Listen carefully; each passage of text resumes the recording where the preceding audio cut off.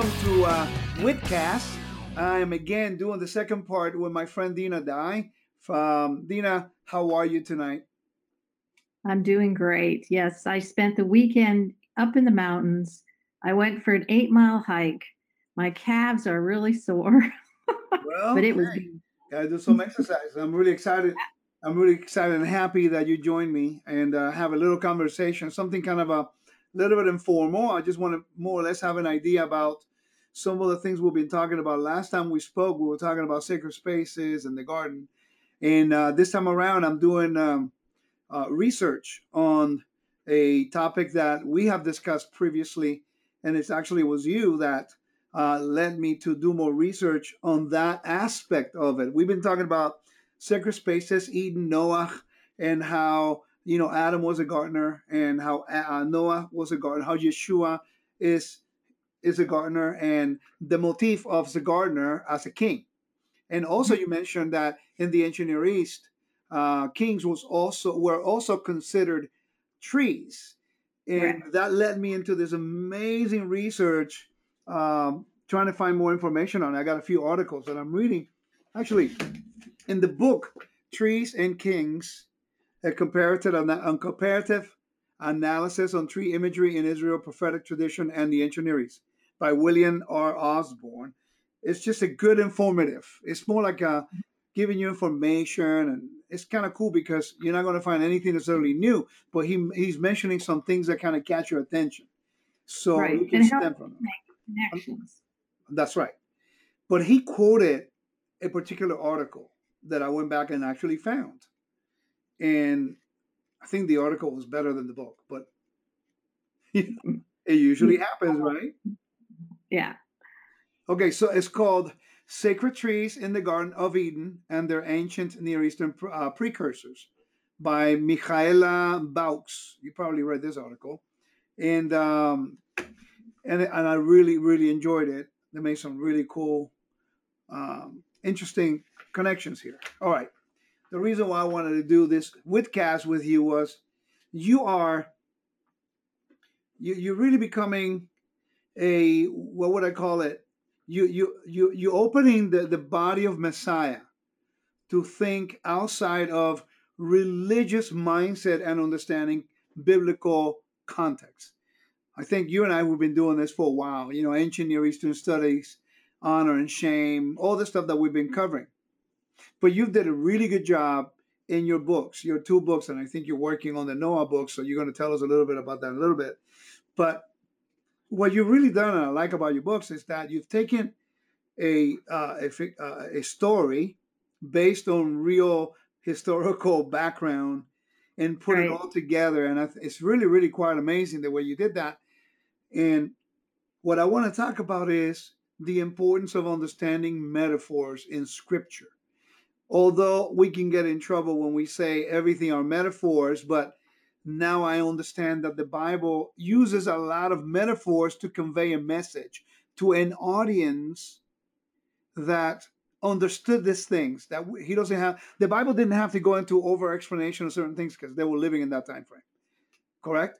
Yeah, no, absolutely. And I know this is kind of dangerous territory, but the writers wrote that way. That's how they looked out at their world. They were describing the heavens and the earth and the trees and the flowers and all this, but they wrote it in a metaphorical way. And so when in our modern scientific rational world, when we start talking about metaphors, people freak out. So it's a language we're uncomfortable with. We're not used to thinking in symbology. But the ancient writers, they took historical events, but they put their own interpretation on it. They're simply taking an event that's historical, geographical, or whatever, but they're presenting it in a way with their interpretation. And that's really what any historian would do is they look at the facts and then they give you their interpretation of the facts. Yeah. And that's what the ancient writers did. Why do you think that right now, religious people, just for lack of a better word, why is it that religious people are so afraid? Because if you read the book of Revelation, 80% of the book, and I'm being conservative, I'm being, yeah, 80% of the book is basically based on metaphors, dealing with situation, dealing with imperial worship, dealing with the Caesar of that time and all the struggles that we're going through. But that does not mean that there's not a cycle that has been repeated. Right. Oh, yes. I mean, over in every, because basically, when it comes down to it, you have two kingdoms in conflict. You have God and his kingdom, and you've got the kingdoms of this world and the kings ruling over. I mean, it's just the two kingdoms colliding all through the Bible. Right. And so when our king is ruling and reigning and seated on the throne, the cosmos is in order, all is well. When the kings of the nations of this world are seated on the throne, we live in a state of chaos and disorder. So the book of Revelation is really showing you this contrast between order and disorder. And of course, we have to look at it from the perspective of the first century and events on the ground, because that's what the writer is writing about. But now the writer is taking those events and writing them in a form that they were a little more used to than what we are. I do think since the age of reason and enlightenment in the 1700s, everything went by the wayside. And so science and religion were separated. Religion was put in a box, and we just kind of went off the deep end. So our job is to try to take people back. Well, so that means that the biblical interpretation is based on understanding, like I've always told you, treaties, like I've always said, culture and idioms, Yeah. and in this case, the metaphors that the writers understood. By the way, one thing that I found, like Ezekiel 31 talks about Pharaoh as a tree. Daniel 4 talks as Nebuchadnezzar as a tree. Yes, they were cedars in Lebanon. Exactly. And that's because those trees were these great trees that were tall, and their canopy filled the earth. Yeah. That's what the king did. His canopy filled the earth, so everyone came under his sovereignty or under his shade. It's incredible how I had an opportunity to do this teaching, the long form in Port St. Joe this past weekend, and they gave me the time. They wanted me to expound on it, so it was great. So what I did, I established the first half of the teaching. I talked about righteousness and justice as the duty of Israel. We are the trees of righteousness. Thus, we are planted in the house of the Lord, the righteous. So I defined for them what righteousness was according to the biblical definition. And then I went into, go ahead. Well, I mean, I digress a little bit here, but this concept of justice and righteousness, which goes back to judgment and justice, when we think of judgment, we see a God in heaven with a sledgehammer, pounding us. Yeah. But really, the real definition of justice and judgment is that equals maintaining the cosmos. Right. So how does one maintain the cosmos? So every king was given what we call the edut, or the testimonies, and those testimonies were the laws that he would use to govern or instruct his kingdom. And those testimonies, in the case of the Torah, if you will, was based on justice and righteousness. So every king was to operate that way. So that's why the Bible tells us that Solomon and David were called to do righteousness and justice. That's why when Messiah returns, he's going to call Adonai our righteousness, because he's supposed to maintain the order of the cosmos and provide for his kingdom. Yeah. And see, we tend to take Yeshua out of the greater message of what he came to do was to restore the whole cosmos. And we kind of keep him in this little box in the first century on the cross, if you will. Well, and yet the whole message. John 3:16 validates what you're saying. Yeah. Because God so loved the cosmos. Yes. And the love part is about the covenant. Right. Because love and covenant are, part of the same thing. So yeah, this thing is really big because he is the rightful heir to the throne and the one who would be raised up from the earth, if you will, to be the king.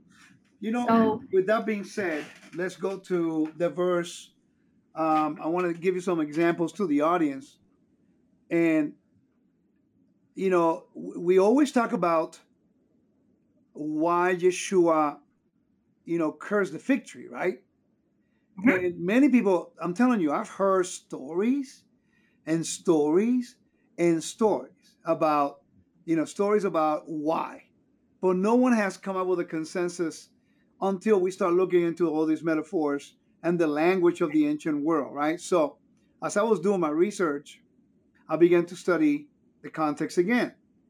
And I'm looking for the verse if I find it now, because you know how it is when I need stuff, I never get it. I know. Well, I'm the same way. You know how it is. All right. And So, I never quote a verse, I never remember it. so we have Yeshua cursing or basically, yeah, making a decree against the fig tree. Right, And people always try to figure out, but wait a minute, why did he do that?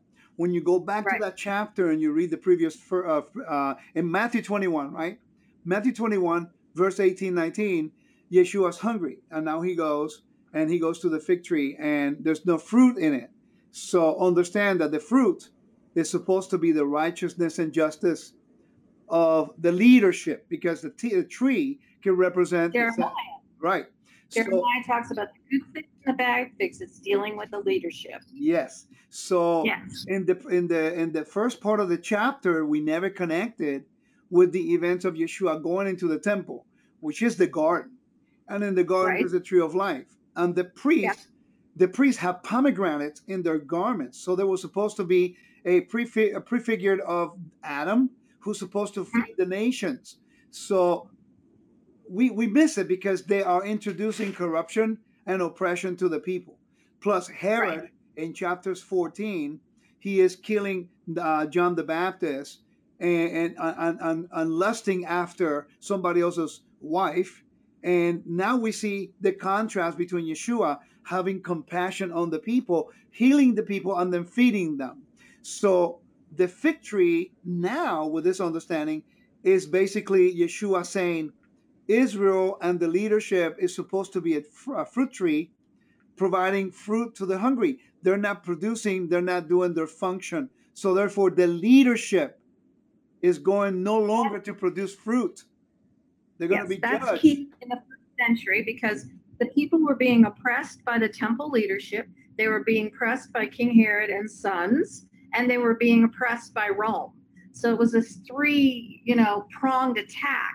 And into that environment, see, if we look at the Bible in the way it was written, we will understand that the whole Bible is about kingship. Like everything is about kingship and how rulers rule, how tyrants rule and oppress the people, and how Yeshua came to deliver the oppressed and the poor from tyrants and despots and totalitarian dictators. This is our reality from Genesis to Revelation. It's not any different in our own lives because when we're living under oppressive regimes, we suffer. And, we could talk about that just in our own nation. I Yeah. wanted to mention something as well. Okay. Did you put this up? Yeah. I'm trying to put it up so that way we can read it together and expound on a few things. Here's another little detail. So the story in the Judges about the three trees and come and worship me and come under my shade and all that, right? Right. Okay. So certainly that applied to certain judges of the period. But what I want to say is that much of the Bible, once it was codified and once it was finally put together, has as its perspective the Babylonian captivity, the Babylonian exile. So those three trees, the sycamore fig, the olive, and the vine, actually were the monarchy of Saul, David, and Solomon. So King Saul was represented by the sycamore, the fig. King David was symbolic of the olive, which is very important, and King Solomon, was the vine. So everything was about exalting the Davidic dynasty. So this is also one of the reasons why the fig tree was cursed, because that takes us back to King Saul. Of course, Judah and Benjamin became one, but everything is about the restoration of the Davidic dynasty through the olive tree. Right. So the story of Noah actually is a replay, if you will, of the Babylonian exile, and I'll be going into all that in my book. But what's so significant is, of course, the dove brought the leaf of an olive to Noah. This is classic language of the ancient world and trees, Yeah. because we see something, a tzemach, a sprout, coming out of the earth after the dry land appeared.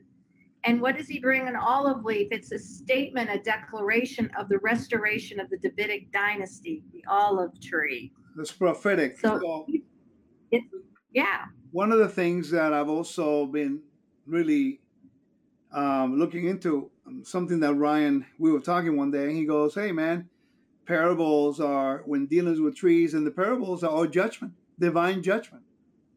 And I find it really interesting, Dina, that once, to all the audience who's listening right now, please consider, getting Dina's book, and also consider doing listening to that teaching that I'm recording this week on the trees of righteousness. Why? Because there is a language that the Bible uses that was not written for the 21st century. It was written for the audience back then. Thus, we owe it to ourselves to tune in to the biblical language and metaphors to understand the huge prophetic significance behind it. For example, something that Joe Good and I, we were doing some studies together, and he said, bypassing, Dina, you know how he is.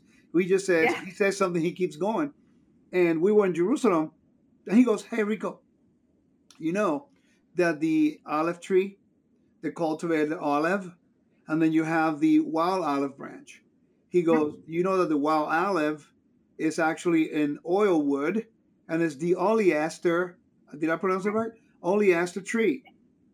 And when I began to search it out, he sent me the article. I've been looking all over. It says, normally when Paul is talking about in Romans, and this is important about trees, because Romans 11 is saying that God cut some of the branches, not the tree, some of the branches. Right. He's pruning the tree because he was not providing fruit. We already saw that. Yeshua talked about this. We already got it with the parables. But what's interesting is that when Paul says, what you've been grafted in against nature, and I thought that was very interesting.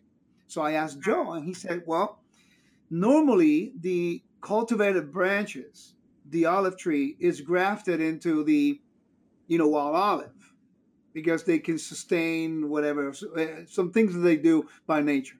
But it's contrary to nature to put in the branches of the wild olive and the oil wood into the cultivated olive tree, because the fruit of the wild olive is inedible.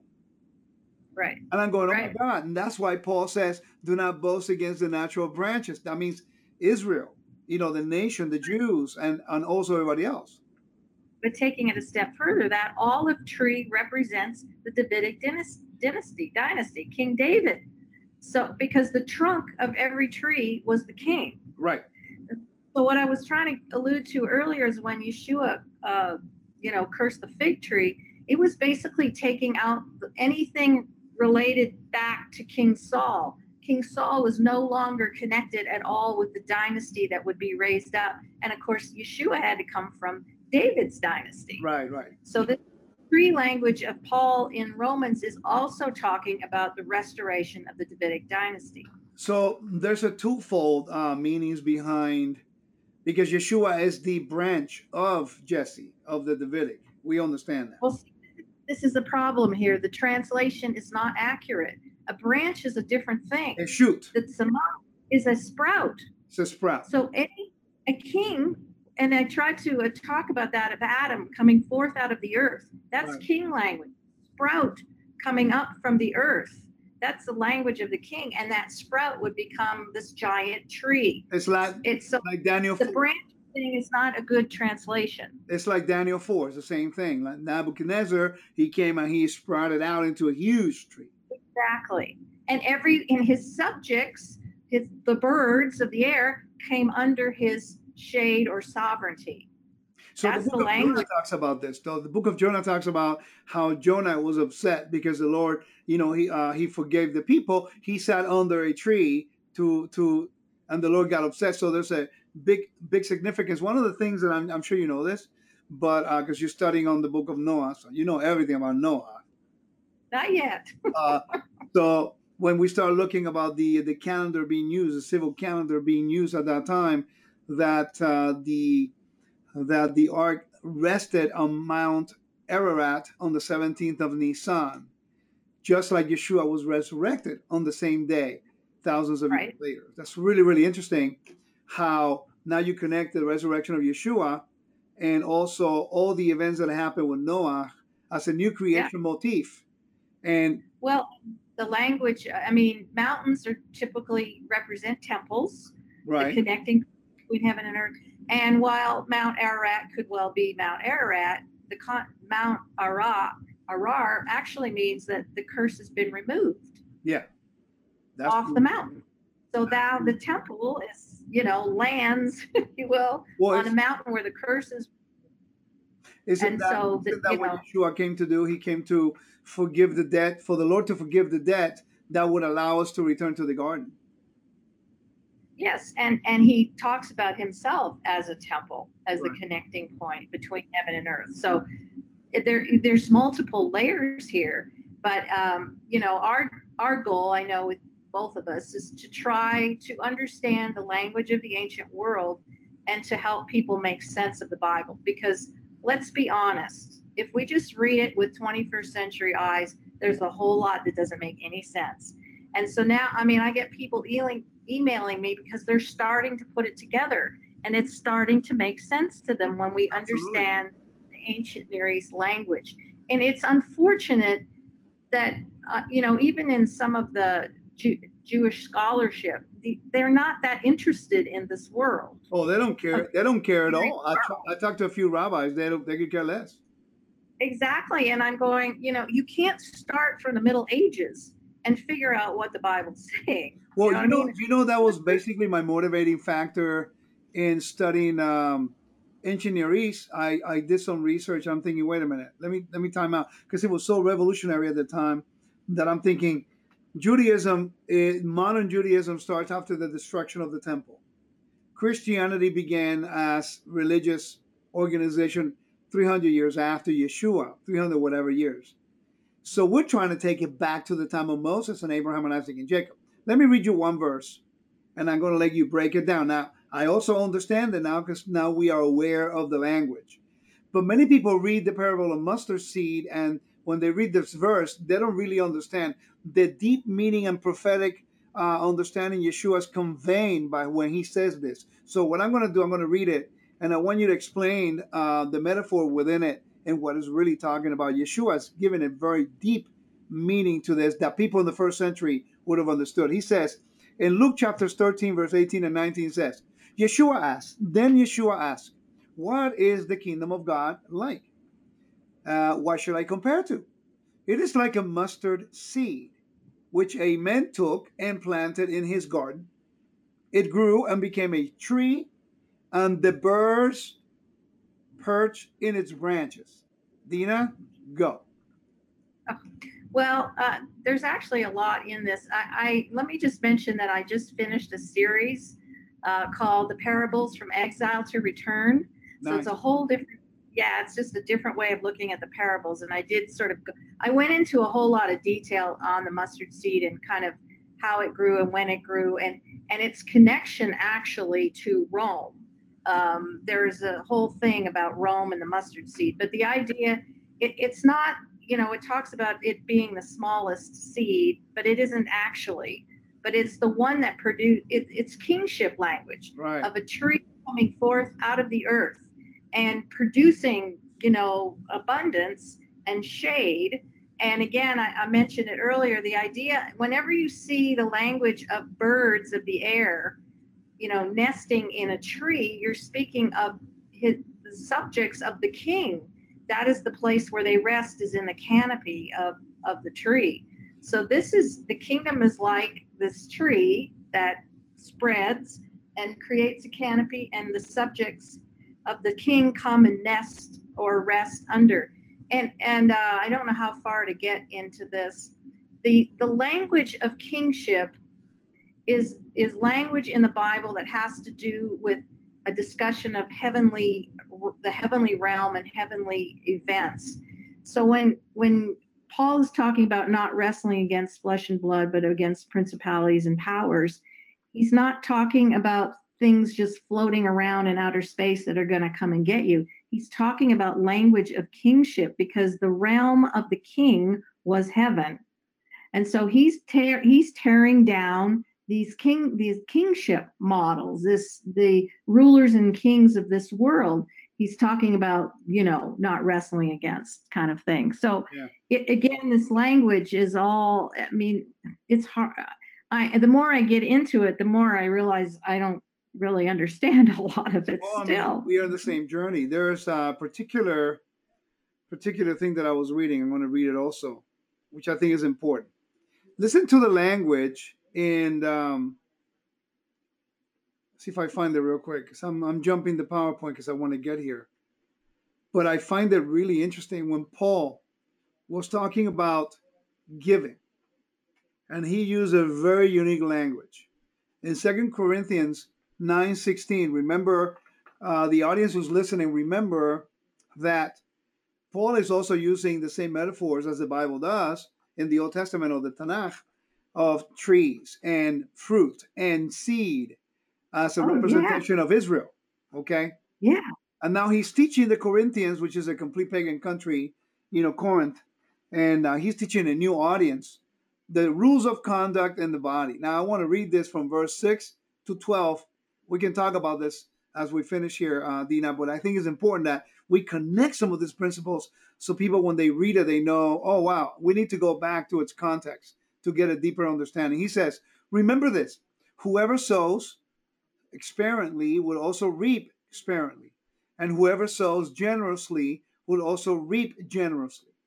Each of you shall give what you have decided in your heart to give, not reluctantly or under compulsion, for God loves a cheerful giver. And God is able to bless you. Now comes the reciprocity and the reason why Israel must bless the nations, and that God will bless Israel. It says, and God is able to bless you abundantly, so that in all things, at all times, having all that you need, you will abound in every good work. As it is written, they have freely scattered their gifts to the poor. Their righteousness endure forever. He's quoting Psalm 112:9. Now he who supplies seed, which is God, to the sower, which is us, and bread for food will also supply and increase your store of seed and will enlarge the harvest of your righteousness. Is connecting righteousness as the fruit of the believer. You will be enriched in every way so that you can be generous on every occasion. And through us, your generosity will result in thanksgiving to God, making God's name great. This service that you perform is not only supplying the needs of the Lord's people, but is also overflowing in many expressions thanks to God. So, Dina, the whole idea of Paul using this whole metaphor is teaching our duty as the seed of Abraham to bless the nations and not to worry about the little that we have, because he will provide for us. This is kingship language. Yes. This is what the king is supposed to do. It's what Adam was supposed to do down to Noah. Israel, of course, raised up as to be kings, a kingdom over the nations. And so what was the king responsible to do? He was responsible to bring blessing and prosperity and fruit and all that stuff to his subjects, or to those who were serving him. And so that's us. So this is our relationship to Israel in the same way as any king who would bring blessing. And this kind of takes us into the realm as well as of the Holy Spirit, because the fruit of the Spirit comes from the tree, who is the king given the edut, the wisdom of God, to be able to govern the nation that he's ruling over and producing this kind of fruit. So we're supposed to be a kingdom of priests, a royal priesthood, and so we're supposed to produce this fruit as a tree produces this fruit. Right. So what do you say about to the people that this is what you hear on Facebook and all over social media? This is what they hear. Oh, I don't need anything that the Jewish people teach. I don't need nothing but scripture. because the Spirit of God leads me. What do you say to them, people? Usually I don't say anything. It's not worth arguing over. Well, this is the Uh, webcast. You're supposed to say I something know. exciting. I'm just This is your kidding. chance to be controversial now, Dina. Come on, help me out No, here. you no, I don't like to be. Well, the problem, I mean, this is a huge topic we're dealing with, and the Holy Spirit has moved into the realm of feeling, emotion, and some sort of weird energy that's leading and guiding you on. But if you go back to the ancient world, you understand the element of the spirit actually is connected to wisdom. And every king was given wisdom in order to govern. And Yeah. so that's why Solomon asked for wisdom, Well, because Solomon. wisdom produces fruit. Well, And you so the know, whole and wisdom Proverbs is dealing with this. and wisdom is called the tree of life in the book of Yeah, Proverbs, chapter 3. I mean, it's the same. It's the same language over and over and over again. Yes, wisdom is a tree of life that produces fruit. In contrast to the harlot, we have these two female figures, because wisdom in the ancient world was associated with women, but we won't go there at all. But so the concrete meaning for the spirit is the concept of wisdom. And so through wisdom, you produce fruit and you exercise common sense and you have what you need to govern your world. But you And again, cannot, we go but we cannot back. obtain that wisdom if we do not understand the language in which it was written. And Oh, I agree. and when Yeah. somebody tells me all I need is scripture, well, I always tell them the Bible was not written for us. It was written to a different people. We need to understand the biblical definition. I did that this weekend. I did the teaching and I give them definitions. And as we go along the verses, I will tell you, I'll read the verses, what does that mean? And they understood. Oh, that means peace. That means cosmos. That means the king. That means righteousness. That means help the poor. Now everyone understood it. And if Yeah. we need to get out of this Christian mindset Yeah. Yeah. that, oh, It all I need is a last spirit. 100 years. Yeah. No, and people have absolutely no idea what the spirit is. The spirit is not an ethereal being, leading and guiding you into some, spaceship. It's the spirit that moves.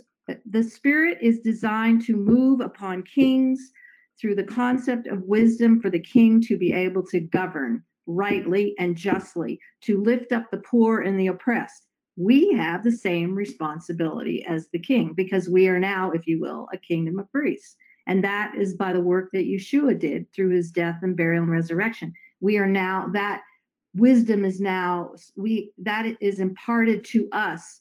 I mean, we people have lost their minds. And they don't even have any common sense. Like Yeah. common sense is part of the wisdom thing, Yeah. and Well, I tell people, if you want to build your house and you want to make it strong and you want to operate your house like the kingdom of heaven, then read the book of Proverbs, study the book of Proverbs, and mirror your family after the book of Proverbs, you because know, that is the wisdom of the universe given to Solomon, who passed it on to us. it's really amazing to me because the Bible uses the same language, the fruit of the Spirit. And, our lives have to reflect the character of God. Our everyday actions have to have a meaning.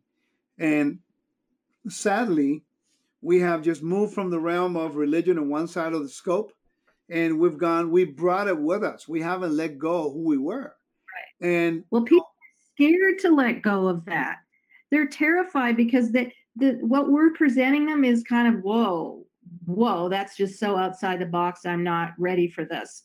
So there's this fear of, where is this going to go? Because we've had this comfort zone for a couple of 100 years in which we've decided what the Bible means about everything. my, You my only know, concern, my only concern is when we are now so in love with the tree of knowledge that we no longer accept the facts of the tree of life. And I think, that's really happening right now. I've had people that I could show them facts, research, evidence, and they still want to do whatever they want to do. They're so in love with the tree of knowledge and having their own interpretation that they forget that our duty is not to be Hebrew scholars. our duty is to be servants of God who will bring fruit to the nation. Now, What I was the study. one thing he was supposed to do? The king was supposed to take care of his subjects, and his subjects, needed help, and they were poor and downtrodden and whatever. That was his job. Yeah. That's our job as far as I'm concerned. Oh, I agree with you. Everybody have different roles, and we produce fruit different ways. And I Yeah. think our role in our as a tree of the kingdom is to be king. I'm sorry, trees of righteousness, and we are providing the fruit of the word that we're learning. Hopefully, it would edify and it would build them up. Now, one thing that I've noticed, and this is something that is very true. Okay, we can validate this by their actions. Christianity in the systems of religion, they have cut the tree down, and they say spiritual Israel now is the tree. Now they forget that the gardener is God. We're supposed to be the branches. We're not the gardener. You're not Right. supposed to Right. cut a king's. When this is what I've learned. When you cut, when you cut some kings, another king's trees in his Mhm. garden, and I remind everybody that the land, that the earth belongs to God. He Right. created all things. So if we cut a tree in his garden, metaphor in regards to the kingdom, and we plant another tree, we just declare victory over that king. Exactly right. And when the system of Christianity decided to cut the tree of Israel and put themselves instead of, they don't Yep. know what they've done. That's an affront to the authority of the Lord on the earth. That's military That's language. military language, military expeditions. You can find a Yeah. little bit of that in Cult and Cosmos by Morales. Yeah. Thank you, by the way, for recommending Morales to me. Lately Yeah. I've been thanking you too much. What's the deal with that? Hey, I'll take it. Absolutely. At least you know I'm not taking all the credit, right? No, no, I appreciate it. I mean, I appreciate having, this opportunity to share these things with the folks because I do see people are really growing Yeah. and they're hungering. And when the light bulb goes on and they're able to connect these things, that's like the greatest gift the teacher can give to the student Oh, absolutely. is they've put it together. So, I mean, I'm excited and, I don't have all the answers by any stretch of the imagination, but I'm learning and growing in this, and to recognize just how important it is to put the Bible back in its culture and context and language. Uh, I don't think there's anything more important. I remember when I did my first teaching on the ancient Near Eastern context. Remember that revive, and Yeah. you looked at me like, okay, pretty brave, you know. And people thought I was nuts for a few years, man. I told somebody, there was one guy who emailed me. He goes, man, I like you. I think you're a nice guy, but you going nuts with this stuff. What are you doing? I said, look, man, just study it with me for a year. Just be Right. open to it. After 1 year, he actually did. After 1 year, he Oh, goes, oh my God, how in the world can we live with this understanding? That was 7 years ago, Dina. I mean, we've grown a lot in 7 years no. in a Yeah, lot of this absolutely. understanding. Yeah. So I highly recommend every single one of us that are listening to Dina and get her books, go to her website. Let's learn this language the Bible speaks about. I've been a huge beneficiary of your understanding because you always say one thing that drives me to go research. Good. And I like that. Because I think I think one of the things that is lacking is that there's not enough teachers talking to each other, exchanging, and be willing to say, you know that area better than I do. Can I learn that? Or, exchanging and be honest that we can't figure it all out. And it's Yeah, exciting to me to I know, agree. it's exciting to me to know that I can call you, we can have a conversation. And you must say something that encourages me to go research it, and I come up with a teaching on it, and now I got to do the research, and then to call you and then exchange ideas and see if I'm on the right track or maybe you have more to add to it. I think that's how we grow. And sadly, we are now in a journey of people who they have so much knowledge in such a short time from the time they come to Christianity that now they go to the other extreme and they want no help whatsoever. And we I coming into dangerous grounds, I think. Yeah. I think people who have a sincere heart to learn will come back from that. Like they'll get tired of the whole knowledge thing because it doesn't produce anything good for the kingdom. And Yeah. they'll just sort of the pendulum will swing back, but there'll be others who, who will never hear. They'll, I can't, that world I can't even handle because there has to be a balance between what we produce and what we learn. And we have to be his hands extended in this earth. That's And true. to see the kingdom, our job is to see the kingdom of heaven spread, expand to the four corners. So that the name of Because, the Creator will be exalted and be magnified. amen. I was listening to it was Ben Shapiro and Dennis Prager talking. And it was one of those. He said something, and I went, "Bingo!" And the question we always ask is, "Why is there evil in the world?" And Dennis Prager responded, "The question should be, why is there good in the world?" Right. Because the natural state of the world is what I call the field of thorns and thistles and briars, where nothing is produced and it's dry and dead. The eternal is the garden being spread over the earth, and it requires all of us to cultivate and to water and to plant and prune and do all that you need. So the garden spreading, expanding on the earth requires work. Yeah. The natural order of things requires no work. Just leave that garden alone and it's going to go back to seed and it ain't going to produce anything. That's true. And so, it's the question is, why is there good? Well, there's good because there is a kingdom people all about spreading the kingdom, to the whole world. Amen. That's our job. Yeah, one of the things that I'm really excited about is sharing the message of our function in the body as the fruits of the trees of righteousness.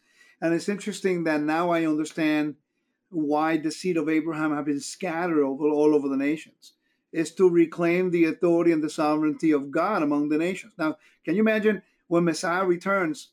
The book of Revelation tells us that he's going to wage war because we are going to be oppressed. Gardeners do. Exactly. Gardener can wage war to take back territory. Exactly. And he's going to take back the earth. So I was reading about Nebuchadnezzar, and I should Banapal. Man, that name kills me. The second. All those names. Yeah. When he goes into a military expedition, and how Nebuchadnezzar, when he used to go military expedition, bring all the trees back to plant it in his garden. Now think about this. Psalms chapters 92 says that the righteous will be planted in the house of the Lord. That is huge to think that now the Lord is going to take us from the corners of the earth, the farthest places. And he says in Psalm, he tells us straight up, he says, God blesses those who love his word. That's Psalms 1. I'm sorry, but I'm looking for this one specifically. And you already know it's Psalms 92. He says that the righteous will be planted in the house of the Lord, and they will bear fruit in old age. I'm paraphrasing. There we go. It says the righteous will flourish like a palm tree, and they will grow like cedars of Lebanon. Dina, now I understand why in the Torah there were no trees allowed to be planted on the Temple Mount or Jerusalem, in the city of Jerusalem for that matter. I always wonder why. Now I get it. Because we are supposed to be his trees planted on his courts. Amen. You see, and it goes back to what I was talking about. Bible is all about kingship. Yeah. It's all, we have all this language of these foreign kings from Babylon, Assyria, coming to attack Israel is supposed to be God's messenger king. All the chapters of Isaiah 40 through 56. It's the servant, not just the servant, it's the servant king. That all that language in there is about what it means to be a king. Everything is about, again, these two kingdoms colliding. And Israel is supposed to be raised up just like any other king to rule over the nations. Amen. So that they would all be drawn to her. Amen. And there's supposed to be one nation under God, indivisible. No. That's good. Yeah. Good. Hey, Dina. And everything. Yeah. So you're going to be in a few places in the next few months. So I know of one specifically that you're going to be at. There's a temple course in January. I know And I'll be there. yeah, you're going to be there. It's January 10th. Starts on Yeah. the 10th and ends on the 13th from Thursday to Sunday. It's going to be in Orlando. If you're interested, please visit wisdomintorahevents.com, wisdomintorahevents.com, and sign up. It's going to be you, Ryan White, myself, and Joe Good. And you're also going to be next week. We're going to be together at Sukkot, and we're going to have some fun, and we're going to be presenting some of these principles. Hey, we should do a campfire and talk about this. Just talk about the role of metaphors in the Bible. I think it'll be quite interesting if we do something around my campfire. You bring the kosher marshmallows, and and I'll bring the water. I understand. But I will turn it into wine. No. you could, man. If you turn that into wine, man, Yeah, it'll look be a out. really good Sukkot. No. But Well, hey, I want to guys, encourage everybody to go to the temple conference in January because hey, I'm looking I'm forward. telling you, I had the best time last year. It was so much fun. And it was just, I mean, yeah, you're stuffed full of material you can't breathe, but if you want to understand the scriptures from this perspective, there's no better place. So Yeah, come, yeah, join we're going to us. be covering a lot of first century language.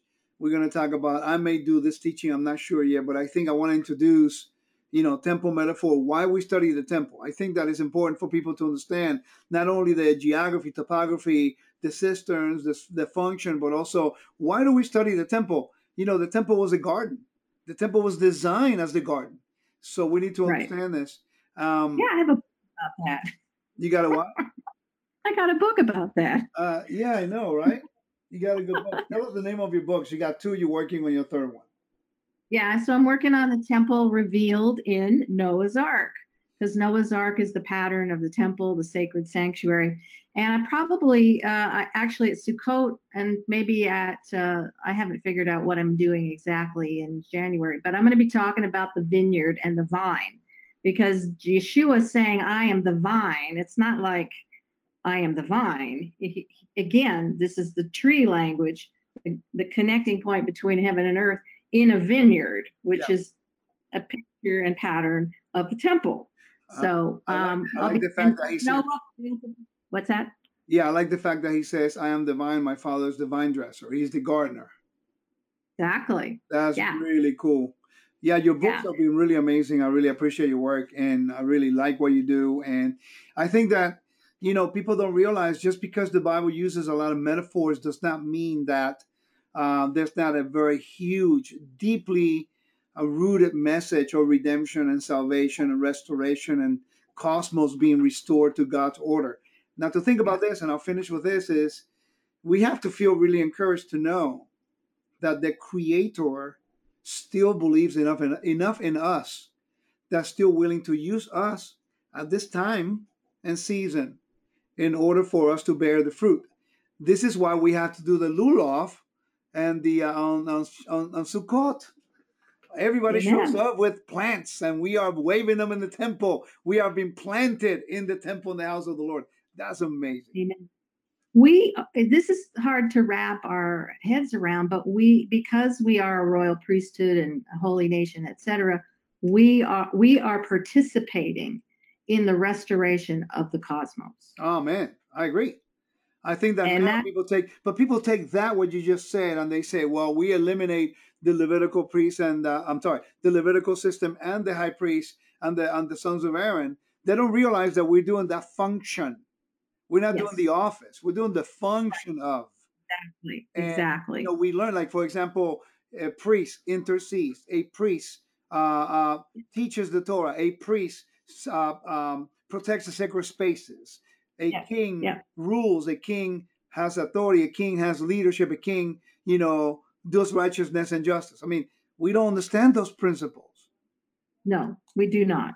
And so our hope and our goal in all this is to try to help people make sense of it and to find our place to serve and exactly what our function is as a living stone in the temple, structure. Amen.